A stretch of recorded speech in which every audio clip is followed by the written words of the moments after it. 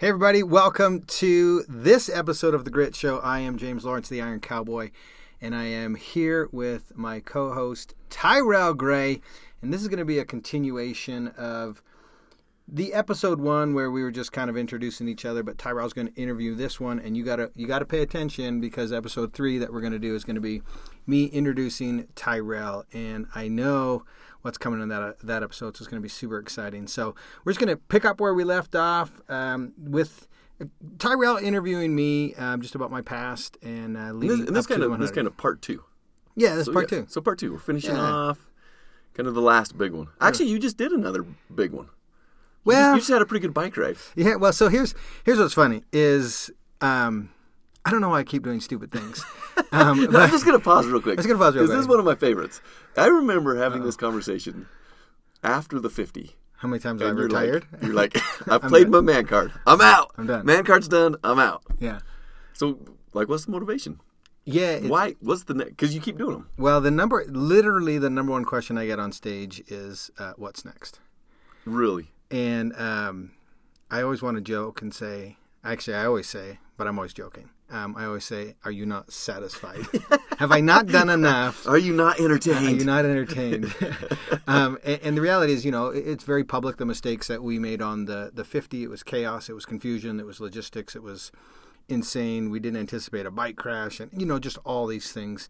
And, as social media trolls live and thrive, they attacked us, questioned what we did, and we have never hid, anything from the 50 and why we made the decisions that we made. And we're not perfect as human beings. Well, we're and I not want to perfect. defend you. I'm going to defend you for a minute because you did something that no one had ever done before, and so they weren't intentional mistakes. Like the things that happened were logistics. They were unforeseen things. They're things that nobody ever thought of before. Yeah, and we're kind of family first, and we were immediately heavily criticized for doing this project in June and July. And the reason we did that is because we had kids ranging from ages 5 to 12. It was a summer. And, well, you headed into the south part of the country, and it's really hot, really humid. And one of the more bigger controversial things was our use of IVs. Yeah. And once that, we posted, not even thinking about it, posted a thing on social media, and that came out and got attacked by social media, got suspended by WADA, had to fight that. They obviously lifted it because of we didn't do anything wrong. We didn't break any rules. But, there was always, this tiny asterisk. So when for those, just real quick, for those that don't know, WADA is the sanctioning body, basically, that comes out and says, okay, we're going to test you and make sure you're healthy, and you're not cheating, you're not using performance-enhancing drugs. Yeah, WADA's World Anti-Doping. And so we were immediately suspended because they have to. Once they get a public inquiry or concern, they're required to suspend you, and then they do the research. Anyways, we were cleared of any wrongdoings. But, so after the 50 and all the things that happened and the weather and using, a treadmill or whatever, being pushed inside for safety, we were heavily criticized for those decisions. And at the end of the day, we're raising money for charity, and we were just literally trying to survive out there. If you want to hear the whole story, there's obviously the documentary on Amazon Prime, currently on Peacock 2 at the time of this recording. But then the book, Redefine Impossible. We wrote about that. And sorry to interrupt again, James, but another thing that I think people don't realize, like you just alluded to, and it's not mentioned heavily in the book, but your entire family was there. Yeah. Like, it wasn't like you were just out there with your crew and a couple buddies. Like, the kids were all there, and they had to be fed and had to go to bed and had to brush their teeth. And you've got the entire family traveling around the United States, which was an amazing experience. Obviously, we need to get the kids on here and talk about it as well. Yeah. But, I mean, that's something I don't think people understand is, like, you truly are a great individual, but a great dad and a great husband, and you brought them along on this amazing journey, which adds another layer of complexity. Oh, there's so many layers to these projects. People are just like, oh, it's swim, bike, run, but it's all hands on deck, 24 hours a day, managing chaos, problem solving. And so after the 50, I immediately was like, never again. I'm totally satisfied. But then as you start to navigate and you are on stages and you wrote the book and you're doing podcast shows and questions come up and social media posts. This is part of who I am. Is I'm always trying to push the boundaries of mental and physical and spiritual, and the purpose the purpose of the 50 was to find out how many consecutive Ironmans, full distance triathlons I could do. I didn't get to find that out because instantly it was chaos, it was confusion, it was mistakes, it was a comedy of errors, again, that we never hid behind or didn't publicize. And so I fast forward 5 years later and the pandemic hits and I have now forgotten all the bad, what it felt like. I believe I was, it's like when you're like the high school football guy that like is 40 now and he still is telling stories about his glory days, about how good he was. Remember the good. The good part stays. Yeah, remember the good and not the bad. And so for me, the pandemic hit and it affected everybody in a different way. And I just got the biggest impression, this is an opportunity. And it was an opportunity on many different levels. One, to reset my history. Not that I have anything to prove to anybody, but it was more me, right? I want to do this for me. And I thought to myself, if I can remove chaos, if I can put systems and team in place, if we can control as much of the environment as we can we double what everybody thought was impossible?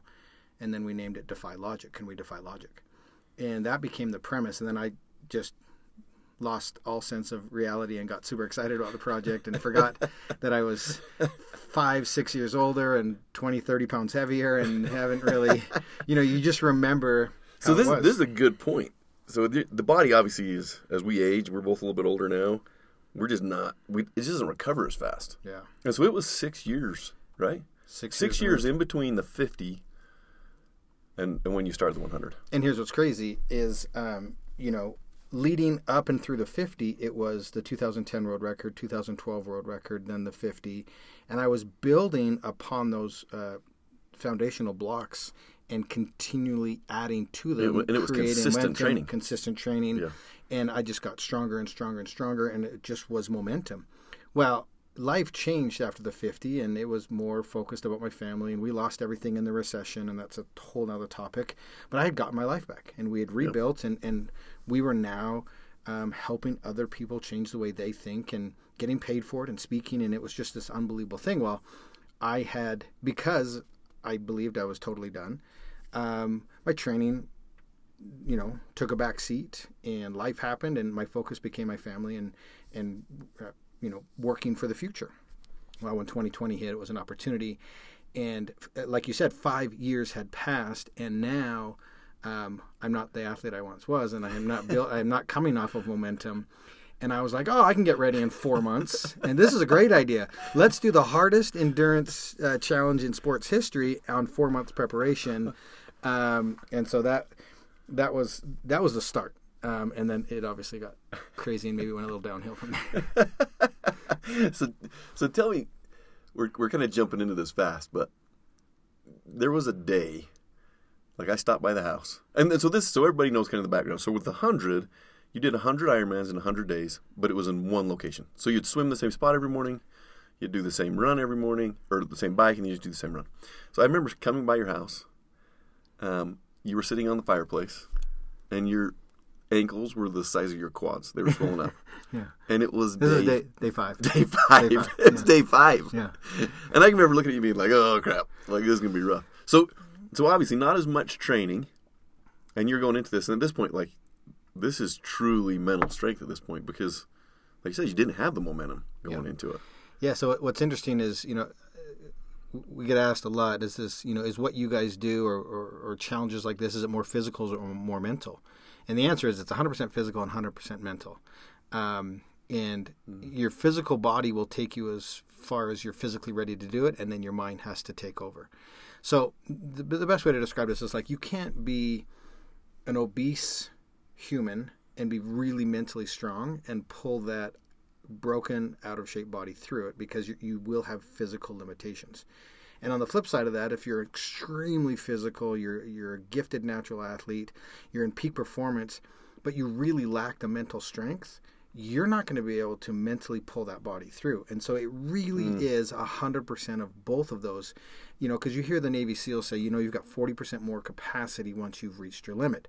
That doesn't mean you can magically pull out a 6-minute mile. It means you can drag yourself to completion. It doesn't mean just because I believe I can run a 6-minute mile. Right. Like physicality and physics will stop me from doing that. So I had a slight ankle injury going into the 100 because I ramped, stupid me, rookie mistake. I know way better as a coach, but I ramped my run volume up really quick. And based on my past experiences, I knew my body adapts and evolves as we progress through these projects. And so I was like, okay, it's really more than just a 4-month training camp because I'm going to use the first 50 days, the first half of this project, the first 7 weeks. So that would put me at 11 weeks of training in order for my body to adapt. And then I'm like, then I'll, this is in my mind, I'm like, this is a genius idea because then I'll just really turn the jets on from weeks 8 to 14 of a consecutive full triathlons. And so it's just completely naive. That's how I do CrossFit. Like the workout is the warm-up. Right. Yeah, exactly. And then you're having a heart attack and you look like crap. Yeah, exactly. You feel like you're going to die. Yeah, CrossFit's a whole another topic that I would love to get into one day. And so for me, I totally naive and, relying on my past experience and whatnot. You're right. By day 5, when you came over, I was already broken. And now it's a totally different scenario because now I'm not, adapting and getting stronger. I'm trying to figure out how to navigate this injury. And that ankle, like you said, it shot right up into my shins and I developed stress fractures really early.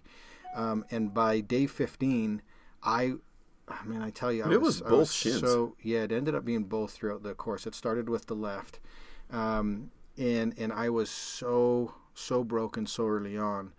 I remember just saying to Sandy, I don't believe I can manage this level of pain for 85 more days, and that was kind of like that was a moment to where you've got to figure things out, and we can talk about a lot of things, but this is why you have to have so much purpose when you're doing something, because how many of you on the journeys that you're on now get to a point where you do feel broken, you do feel alone, you do feel isolated, you don't feel like you can get up and do one more. Your reason or purpose that you're doing something has to be so strong in that moment or it'll derail you. There's a bunch of experiences that happened during the 100. I just want to bring out a couple of them, a couple that I saw. Because like I said, at the end of this podcast, we hope whoever's out there listening, we truly are going to bring on, we've got some amazing guests. You guys are going to be blown away by some world-class athletes, world-class military individuals. But we're truly trying to drill down to the things that bring out that internal grit. And there's a few things that you shared with me. I was fortunately, because I was here, I was able to have a lot of this adventure with you, even bringing my son. My son at 11 years old completed his first marathon with you, which was pretty amazing. But there's a couple things I wanted to bring out that hopefully you guys listening can start applying these to your life. And I remember one of those, and it was probably around that day 15 mark. They'd had the bib numbers. Do you remember this? They had the bib numbers all stacked up in your closet, dude. So share that story. So they had two things. It was we had printed out a bib number that aligned with every single day. So day 1, number 1. Day 2, number 2. We also had swim caps. Sent by tier. Again, day number 1, day number 2, number 2. And I remember at the foot of my bed was the entire stack of bib numbers and swim caps. And I just looked at it, and it was a representation of what I still had left to do.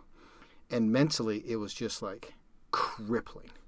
And much. I just said to Sonny, I was like, "Hey, can we not have those visual right there? Because this is a representation of currently what's on the plate that I have to digest." And it was just so overwhelming that it broke me down. And so she was like, "Yes, I'll only put out, the next 3 or the next 5," because my mind could function in single digits, right, or even 1, but it couldn't understand, comprehend, unpack 85 more. And I think this is something that people, like hopefully you guys that are listening can understand this. This is a concept you can apply in your own life. The Navy SEALs, we've got a couple Navy SEALs that'll be on here with us, and one of them's a close friend of mine, and he would focus on, during going through this Navy SEAL program, just making it to breakfast. And then all he cared about was making it to lunch. And so essentially you did that same thing. You're like, look, I'm going to do 3 days. That's it. Well, and then I'm just going to do the next 3 days. It even got way more down, finite than that, because literally around that 15-day mark when I was having that conversation with Sonny, she just said, "Look, you have put together a world-class team. They're here to support you. They have sacrificed everything to be here. They want to be here. this is a team effort, and we're going to do this together. She said, trust your team, allow them to put you back together tonight, and you just have to do one thing. And I was like, man, I got to do a lot of things. What's the one thing she is wanting me to do right now? And she says, you just have to show up. You just have to show up and start, because if you do that, you're giving yourself an opportunity for the next miracle to happen. If you don't show up, the next miracle can't happen. Right. And this is kind of a real pivotal point in the journey.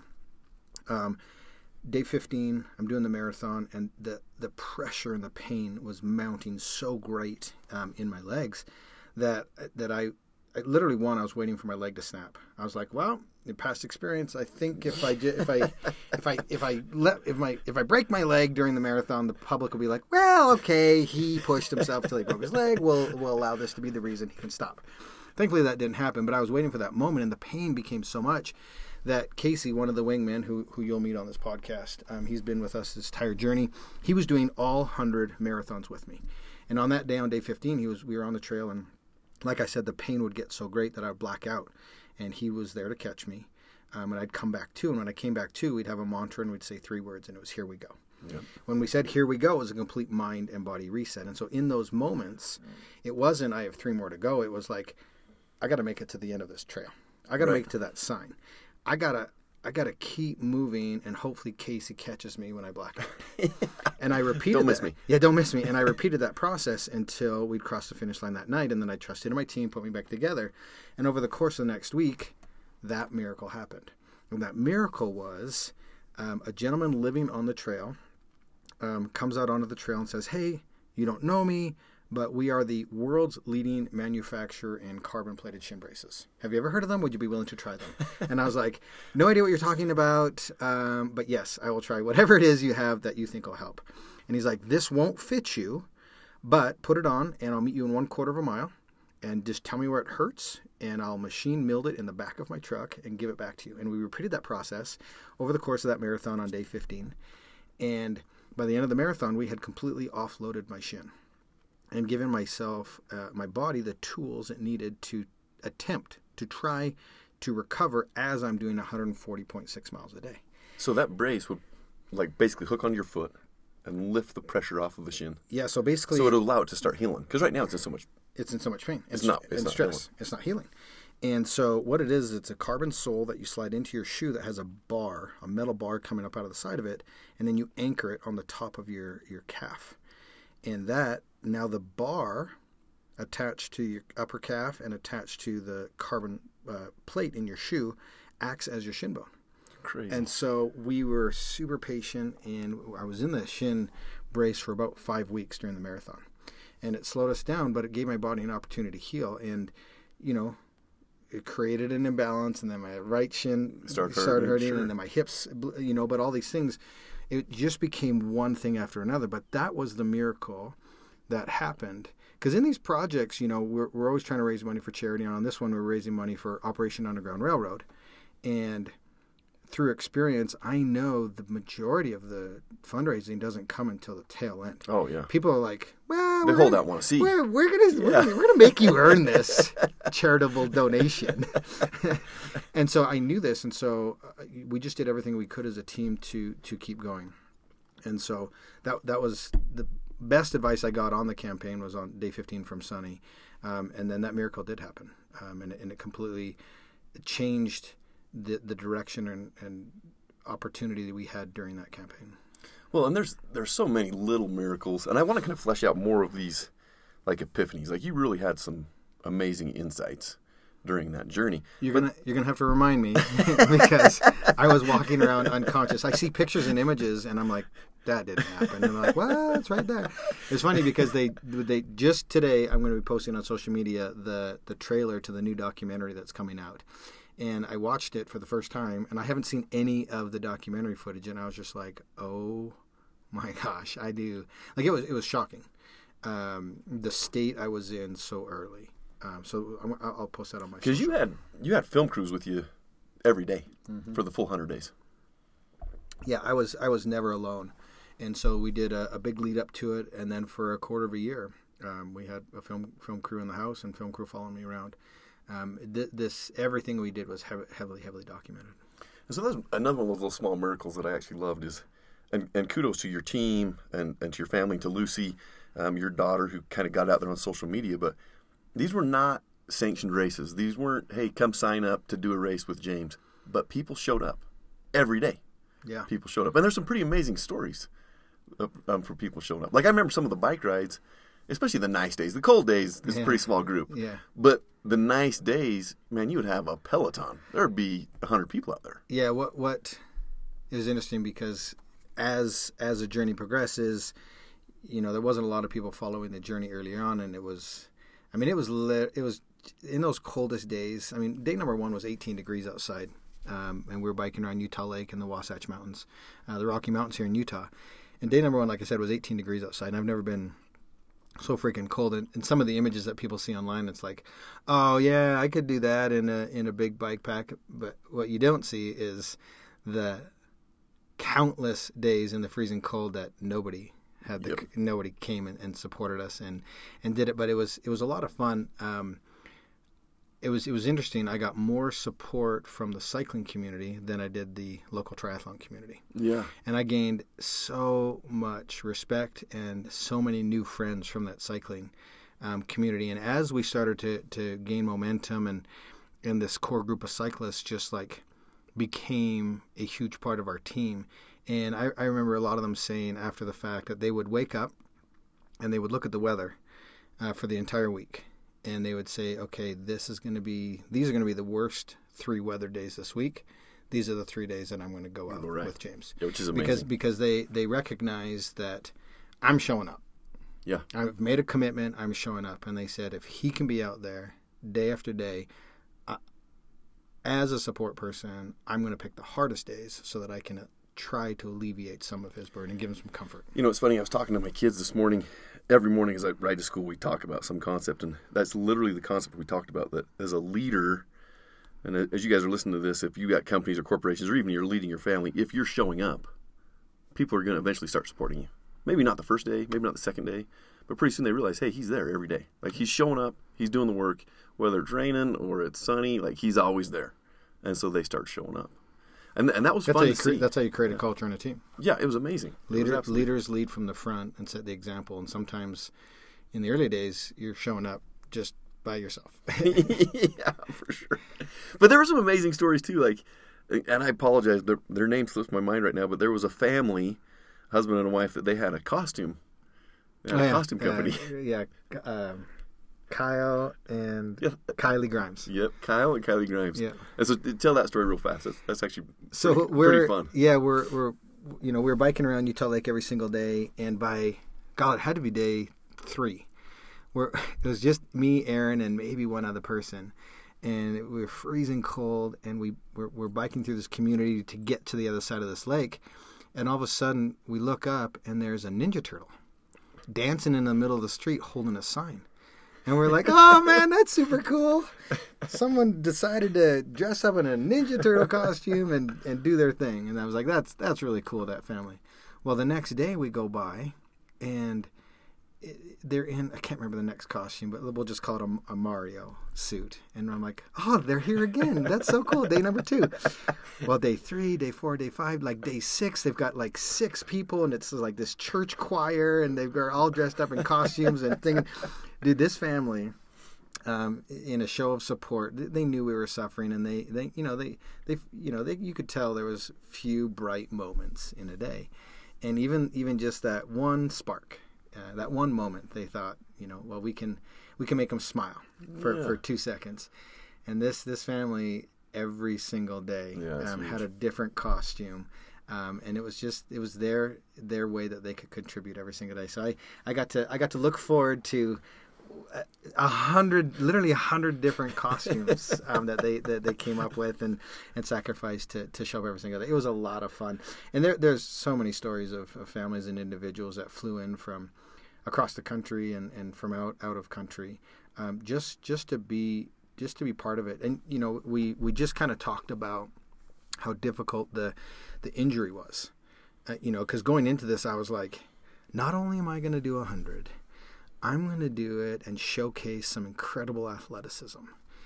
And obviously with the injuries, we had to slow way down. And without fail, every single day, someone would say, I'm so grateful you're not running as fast as you can, because it's allowing me the opportunity to come join you. And I wouldn't have been able to have this experience had I not. And so this is what's fascinating. My biggest trial on the 100 became the greatest blessing, because it allowed the community to come out. And so in life, like, we look at a situation and we instantly label it or judge it as this is bad, this is good, when we truly don't know the outcome or path that that's going to put us on. And me being injured, as painful and terrible as it was for me, it allowed me to have greater impact. It allowed more people to join. Because you were going at a slower pace. Yes. So now people could run with you. Exactly. And so every single day without fail, someone would say, I'm so grateful you're walking, because I wouldn't have been able to join you. Well, and there were some amazing stories along that same line. You had so many people that, like, I shared the story of my son. So my son was 11 years old. He was so motivated. He feels like he calls you Uncle James. He loves you to death. He wanted to be part of it. And so he came out and did a full marathon. Yeah. But at the same time, you had other people, like, he wasn't the youngest one. There was a kid, wasn't the... 6 or 7? 7, yeah. I think he was 7 years old. So this is a really cool story. So this kid, Jace, friend of Casey's, who's the wingman, and one of his friends has this kid named Jace, 6 years old. And he came out one day and he said, the young man says, hey, I just want to go see the Iron Cowboy. And so he comes out and he's like, oh, can we walk with him? Can we join him? And the dad's like, yeah, for sure. And so he was like, okay, today, we'll just do 1 mile with him. And I look over my shoulder after a mile and this kid's still there. And he's like, I'm gonna do another mile. And we're like, okay. And so, now and again I check in with the kid and talk to him and see how he's doing. And 2 miles, 3 miles, 4 miles go by and I'm like, what? And then hours pass and this kid's in tears. Yeah. Just bawling. And we're like, dude, you can stop, little man, like, it's okay. And he's like, no, if you're still going, I'm still going. Yeah, that's amazing. And it was unbelievable because he started to train, and he wanted to complete the full marathon with us one day. And so there was one day that he's got these little legs and he can't keep up, and so he would come and he started hours before us to get in the miles, and then by the time we caught him, and he finished with us. Finished with you. And just like, again, tears and crying, and no, I can do this. If he's out here, I can be out here. And this is a really interesting concept that I love. When I'm on stage, I ask the question, when in our adult lives did we become okay with quitting? Was being mediocre okay? Because I believe quitting is a learned trait. Oh, I agree, 100%. I believe it's a learned trait. And this little 5-6-year-old kid, he hadn't been taught this yet. And he was like, no, I can keep moving. Even though I'm experiencing pain and whatnot, he's like, as our team was setting the example of we keep going, he was watching that and internalizing it. And we were teaching him in that moment that if you're able, you continue to fight. And it was just one of the coolest things to see and watch this kid just like crying and fighting, but he had no desire to quit. Even though he was experiencing pain and discomfort, he was like, no, we are doing this. And he had made up his mind. It was really cool. And he ended up over the course joining me 3 or 4 times, and on one of the days he did complete the entire marathon with us. Yeah, this is... Off the couch. Yeah, this is something we'll have to talk about in more depth in maybe one of the other episodes.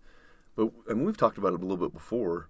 But it's like we've got this culture now where it's totally acceptable to quit, like you said. You don't like your job, quit. You don't like your spouse, get divorced. Go find a new one. You don't like your hair color, just dye it. And so there's so many people that have just got acceptable with being mediocre or quitting. Yeah. And we talk about it all the time. I truly believe if you're trying to develop grit, mental, physical, spiritual, you can't do that from just reading a book. Like, you've got to push yourself through something. Like, you learn those concepts, listen to these podcasts, read the books, but you apply, like that young man, he learned something from that moment that he's never going to forget. Yeah.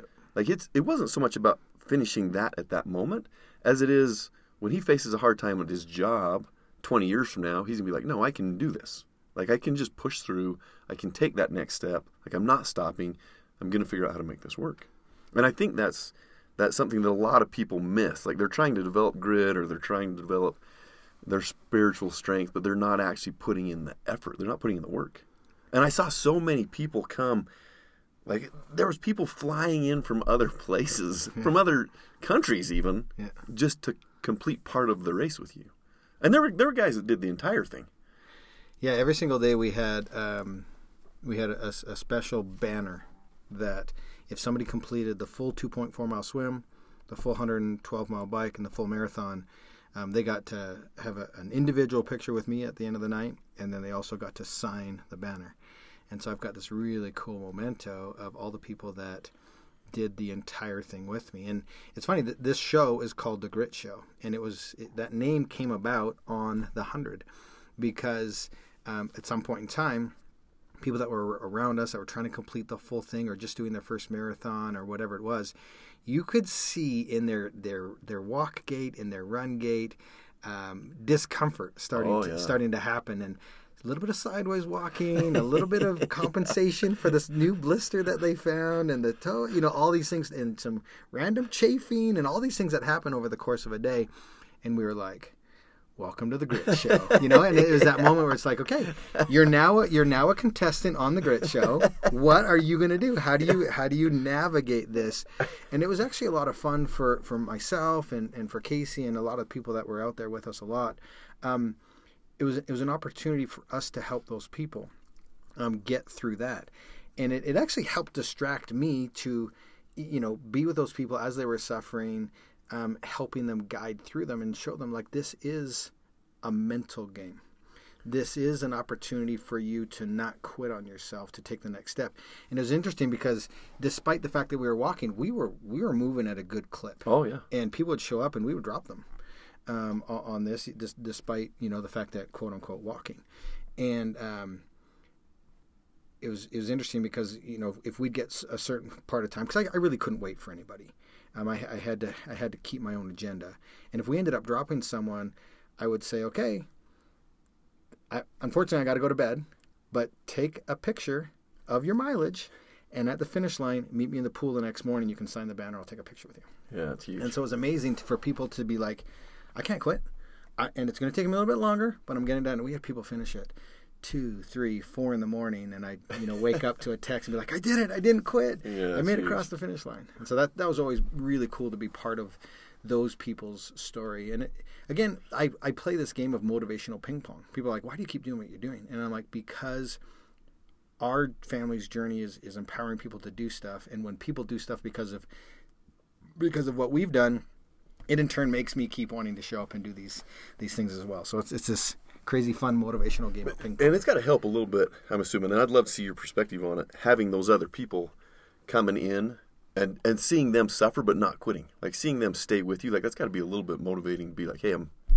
like, just kind of helps push you a little bit. Yeah, I absolutely love that part. And to the point, and the reason that we're on this thread is you can't, like you said, listen to this podcast, read a book. That provides a spark for you. But you have to take an action. You have to do something. You have to be backed into that corner to where we welcome you onto the Grit Show. You are the next contestant. And then depending on, your choices in those moments that's how you gain experience and knowledge and evolve as a person, is by having an experience. The only way to become more mentally tough is through having an experience, through showing up, facing the adversity, getting out of your comfort zone, and taking the next step and navigating your way through it, because that's the only way you can see or have your perspective change. Because once you're standing on the top of that moment, that adversity, and you've overcome it, all of a sudden a new mountain comes into view that you couldn't see before. Absolutely. And your perspective changes, because throughout our entire thing, every time we made an announcement to our team, it was the next natural progression in our journey, and it didn't seem like a big leap. But if you were the newest member viewing our chaotic journey, you were like, I can't comprehend going from where I am today, meaning the viewer, to what they're about to attempt. But it's because every time we would reach the mountaintop, we go, oh, I now believe more is possible. because of my experience that I've had that has given me this new knowledge and Well, perspective. and you had some of those experiences. Like, you continued to grow and evolve. And it's not like you had just shin problems. No. Like, you got in a bike wreck. Yep, crashed on what day was? Crashed on day 59. Day 59. So there was a girl that she had a hand worm or something on her. Yeah, so we were riding. We were about 9 riders that day. We were about 80 miles into it, and her, it always starts out cold and warms up throughout the day as the sun rises. Anyway, she had taken off her arm warmers, tied them across the bars, and normal road vibrations had just rattled one of them loose, and it dropped straight down and went right into her front wheel and her brake system. Well, that caused literally an explosion, and she happened to be the rider that was right in front of me, and I had zero time to react. And it wasn't like a normal bike crash where you could tires touch or a flat happens and you can anticipate because there's some movement, some shuffle. This was like 20 miles an hour to zero dead stop. Bike is in the air in front of me because it locked up her brakes, and she went straight over, and not only straight over but straight up. And when that happens, you have no time to react. And I just remember waking up because I got knocked unconscious in the air and don't have any recollection of from impact to coming back to consciousness. And so that was on day 59. And so you really have some decisions to make. And this goes all the way back to, like, you have to know why you're doing what you're doing. And I love this concept, and I know Tyrell lives this way as well. You have to have what's called an ethos. And I think this is something super important that most people don't do in order to be successful.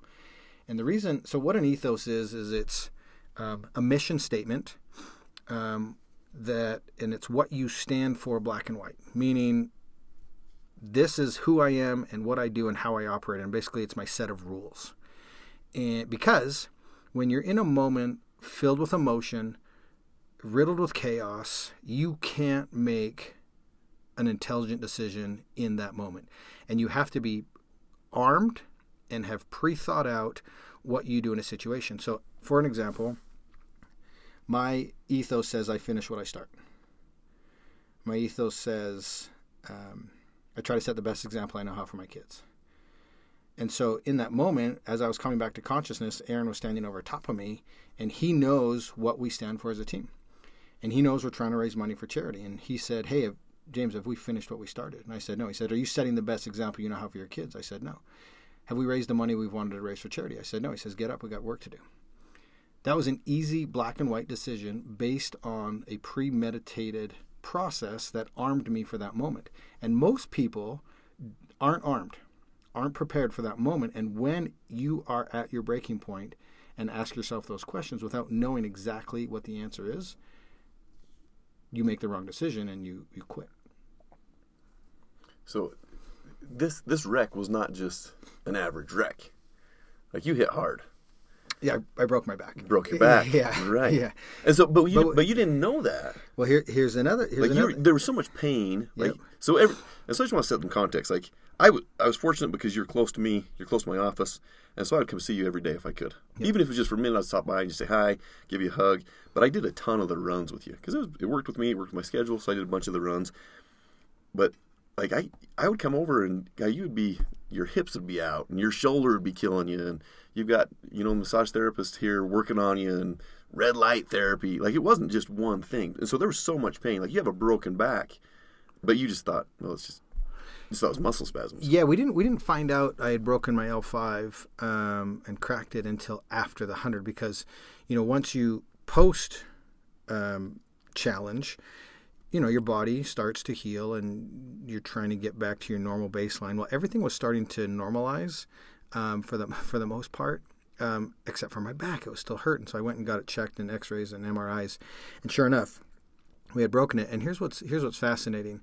Obviously, the goal was to raise money for charity, and had I known I had broken my back, that would have been my focus and my attention, and that would have really started to play with my mind. But because I wasn't in any real danger, like paralysis. Yeah, paralysis. We just associated that back pain or that discomfort or stiffness with, 40, 50, 60, 70, 80 consecutive full distance triathlons.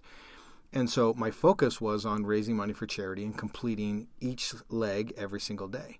And, day 80 through 100 is when we did the majority of the fundraising.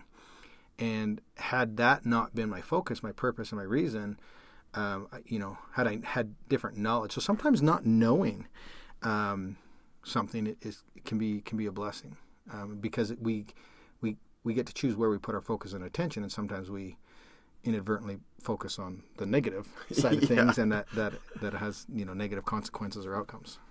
So there's that journey was amazing to watch.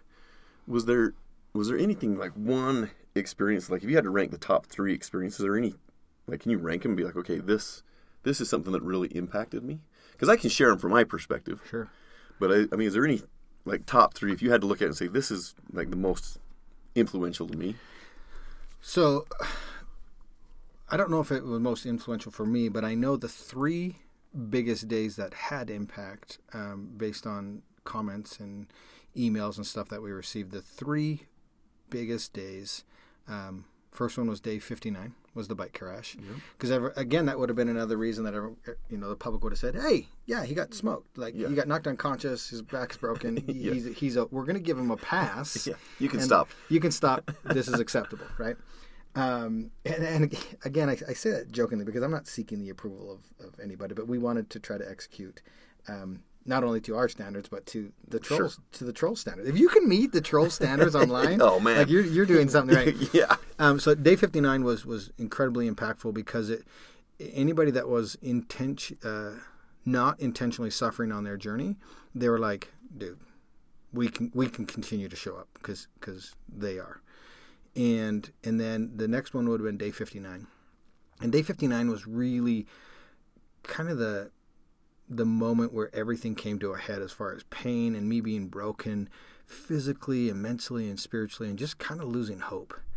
I was heading, it was day 80, and everything was just so painful and didn't feel like we were turning any corners, and I was just like, holy cow. Because on the 50, you actually started getting stronger. Yes. And during the 100, you weren't. Your body was just trying to recover. It's just trying to hold on. And here's what's interesting. The first world record that I broke for the official Ironman sanctioned events in 2012, the record was 20. Yeah. The record was 20. Now, we did 30. But the Guinness World Record was 20 official events around the world in one calendar year. On day 80, I had 20 to go. And so people are like, oh, you're so close. You're right there. And I'm like, at some point in time, this was the Guinness World Record spaced out over a course of a year. And I have to do them consecutively after having the compounding effect of 90, a bike crash, and all of this chaos happen. So that perspective's an amazing thing. And if you continue to show up in your life, and you can change the way people think and perceive about you and your journey, because when we announced the first world record for full distance triathlons or full Ironmans, they were like, oh, can't be done. It's 20 and you're going to do 30, stop it. And then you get to the point where you've gained credibility, you continue to show up on your journey, and now you're like, I've done 80 in a row. And they're like, oh, you just have 20 more to go. Only 20. And I'm like, wait a second. You told me 20 was impossible just a few years ago. And so it's that's actually been one of the most fun things to watch people's perspective change and go from can't do it to fans and cheering you on and we want you to do it. So day 80 was super pivotal, and I remember I woke up, I was completely broken, didn't want to start, and obviously Sunny's always there and woke me up with love and tenderness every single day, and she was so great. But on the way to the pool, I was like, okay, all right, pull yourself together. You're the Iron Cowboy. I pulled out my phone, and I'm like, and I hadn't done this one time in the first 80 days, and I'm like, every day Lucy was like, post more on social. She was like the social killer. She always wanted me to do it. So I'm like, okay, I'm going to make Lucy happy today. I'm going to pull out my cell phone. I'm going to give an update on my way to the pool. I'm going to be super positive. I'm going to be super upbeat. Imagine that. I was going to lie on social media. Everybody else tells the truth. Everybody else tells the truth. I'm like, I'm going to try to put showcase that I'm okay. And I pulled out my phone, and I was just immediately overwhelmed with emotion because I was just so broken. And I said the words, I'm going to try. I'm going to try today. And it was fighting back the tears and the emotion. And finally, that's all I could say. And I just turned off the phone and I hit post, and it just kind of blew up as far as like being super impactful. And I just did the Leadville race, Leadville 100-mile bike race this past weekend, and there was a person with a sign that said, "I'm going to try today." Iron huge. Cowboy. And so it's like, how much impact did that huge. One moment have, that vulnerability and that sadness of me being broken, and being honest about the journey in that moment. So that, I know that day was super impactful. And then day 101. Yeah. This is what I kind of want to talk about. Yeah, I want to talk about this. Okay. Because I think this is one of the most pivotal things that people don't realize. Because I advertised as 100, tell everybody did 100, but you and I had actually discussed this on the run. I don't know if I was one of the first ones to hear the idea, but on the run, you pitched this idea to me, and I was so giddy about it. I couldn't keep my mouth. Like, it was hard to keep my mouth shut. Like, I wanted to tell everybody. Okay, so this is true. This is how this whole thing unfolded. By day 5 or 6, it was really early on, and I was in a hurt locker already. We hadn't found the shin brace solution yet, and it was just like, I don't know how. We're going to, but I don't know how or what this is going to look like. And Casey, I love Casey. But Casey says to me, "Oh man, wouldn't it be super cool if after the 100 was over, me, you, and Aaron didn't tell anybody, and we just went out and did one more?" And I probably... It was day 5. Day 5. And I probably used some profanity, and I won't hear, but I said, "Casey, if you ever say that to me again, we're done. Like, our history is over. I will bury you. Like, we're done." And he took me pretty seriously because it didn't come up again. But then by about day 95, I said to Casey, I said, "Hey, what do you think if we did one more?" Yeah. And here's what's fascinating about that timeline to me. And again, it all comes down to mental. By we'll call it day 5. I had 95 more to go, and I was already broken. And so the idea, the audacity to suggest that we do one more, mentally I was like, no way. Yeah. Shut up. Don't ever say that again. I will hurt you. Yeah. Right? But by day 95, when you're right there, light is at the end of the tunnel, you've learned a lot. You've evolved on how to manage everything. You've got a routine. You've got your system. You're close. You're so close. You're right there. At that point, the answer changes from "I can't do one more" to "what's one more?" Yeah, exactly. What's one more? Yeah. And that's fascinating because nothing changed. It was still 100 consecutive. It was still 100. It was still 14,000 miles. But at that point, when you have 12,000 miles to go or 13,000 miles to go, it's like, I couldn't do one more mile. Yeah. But then when you've done 14,000 miles, you're like, what's another 140 at this point? Right. And so that, and people from the outside looking in, because we had a custom jersey that said, 101 with the 100 crossed out. It's like, these guys have been planning this for a while. But Zoka, our jersey team, like literally within 1 week, I had the concept. I presented it to the team. I said, this cannot get out. Nobody can know. And Lucy did a great job, contacted Zoka, and they were like, done. We're in. We can have you a kit. We will drive it to the finish line on day 100. They handed it to Lucy. And even, because there's so much that goes into this day, and we're almost out of time today. But what's crazy is nobody knew we were doing it. I wanted it to be a surprise. Lucy went live every single morning, and I wanted it to be this like, wait a minute, why are they going live? They're supposed to be recovering. And I'd been saying the entire campaign, not knowing about 101, that I was going to give it everything I had on day 100. And I did. I gave it everything I had. And it was the most emotional day. It was the most amazing thing. But standing on stage, in the back of my mind, I'm like, I've got to get up tomorrow and do it again. Yeah. And to me, day 101 is the most impactful. And just real quick, let me set the precedent so everybody knows. On day 100... like, we finished at a different location. There were literally hundreds and hundreds of people there. Celebrities, UFC fighters. Uriah Faber came out, which was amazing. I think the governor was there. Yeah. Like, there was a couple mayors there. Like, it was a huge deal.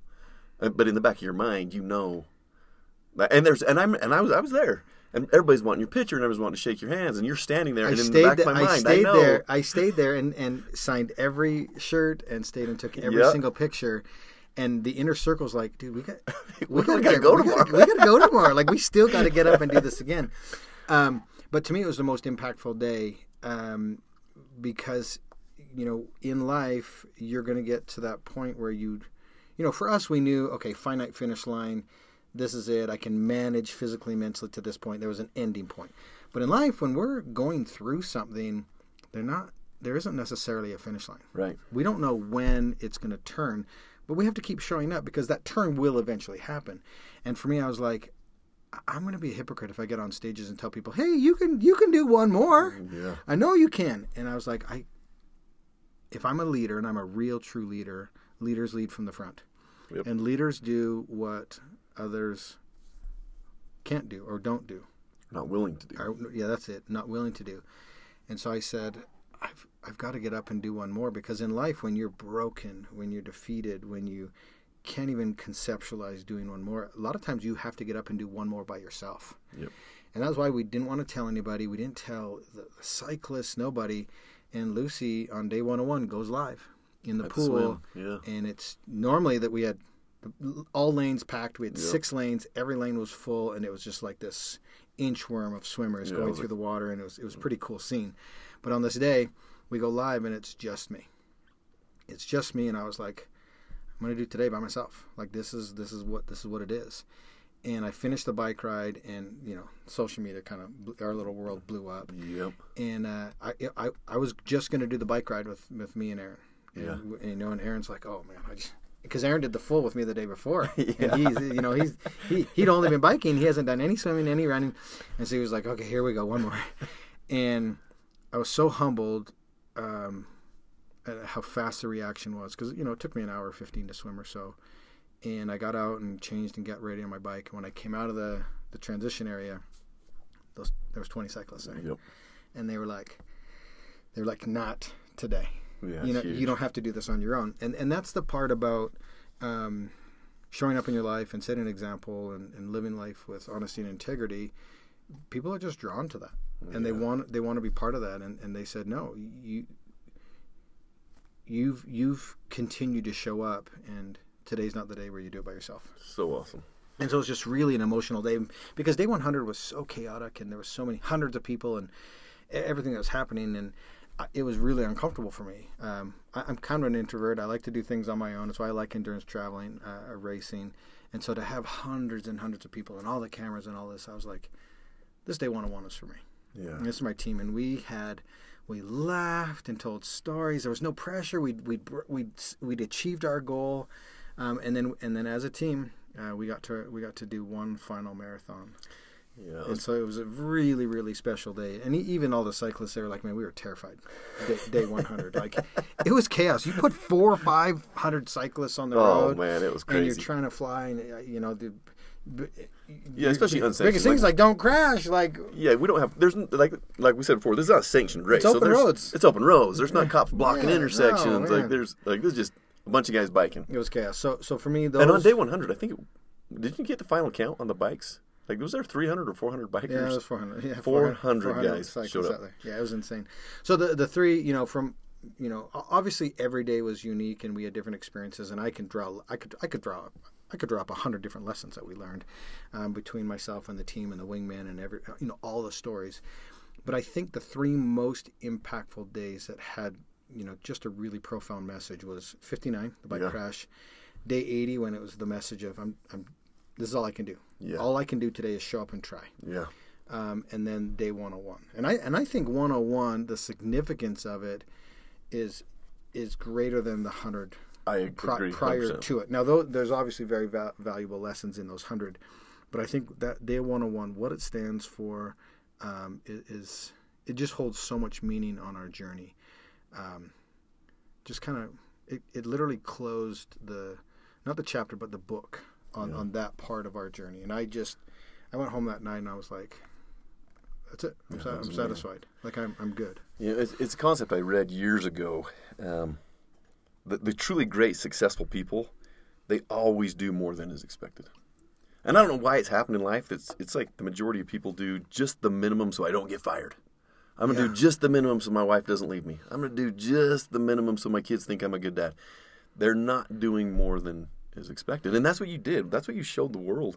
like, brother, that was a huge day for me. Like, it was emotional for me to watch it. It was emotional for me to be there. Like, I came for the run. Like, that was a huge deal to see that happen. And just see, like, teaching my kids. Like, it was a big deal for my kids to learn from you and watch, hey, I'm going to do more than expected, and I'm going to do one more.